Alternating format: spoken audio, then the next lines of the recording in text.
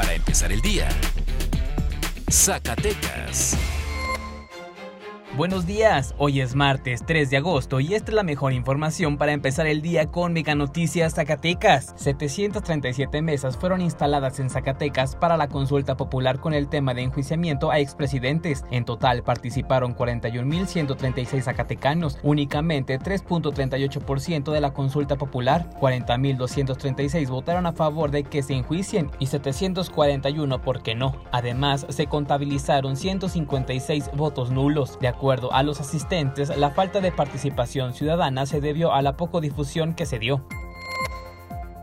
El pasado 22 de julio, José Nicanor Araiza Hernández fue sustraído de su domicilio en el municipio de Villa de Cos por civiles armados, presuntos integrantes de grupos delincuenciales. Tras no saber nada de su paradero, el pasado viernes la Fiscalía General de Justicia del Estado de Zacatecas confirmó que su cuerpo fue localizado el pasado 27 de julio en un camino de terracería que conduce a la comunidad de El Durazno en el Ranchito, en el municipio de Concepción del Oro. Araiza Hernández se dedicaba a buscar a su hijo Nicanor, quien desapareció el 30 de septiembre de 2018 en el mismo municipio de Villa de Cos.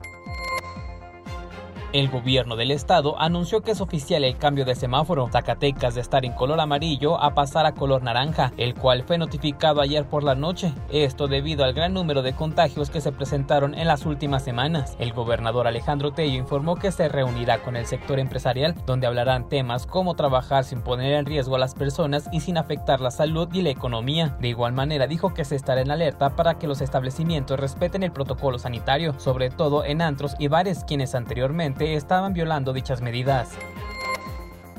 El pasado sábado se rompió récord en la aplicación de vacunas anti-COVID-19 en la entidad zacatecana con un total de 40.648 personas inmunizadas, esto en el sector de 18 a 29 años de edad. Entusiasmados, los jóvenes acudieron a los diversos puntos de vacunación como el Campus Siglo XXI, las instalaciones de la Feria Nacional de Zacatecas, el Cecati 730, etc. Incluso en la escuela primaria Eulalia Guzmán Barrón del municipio de Guadalupe, los jóvenes acamparon desde las 12 de la noche para ser los primeros en recibir el fármaco. También ocurrió en la FENASA.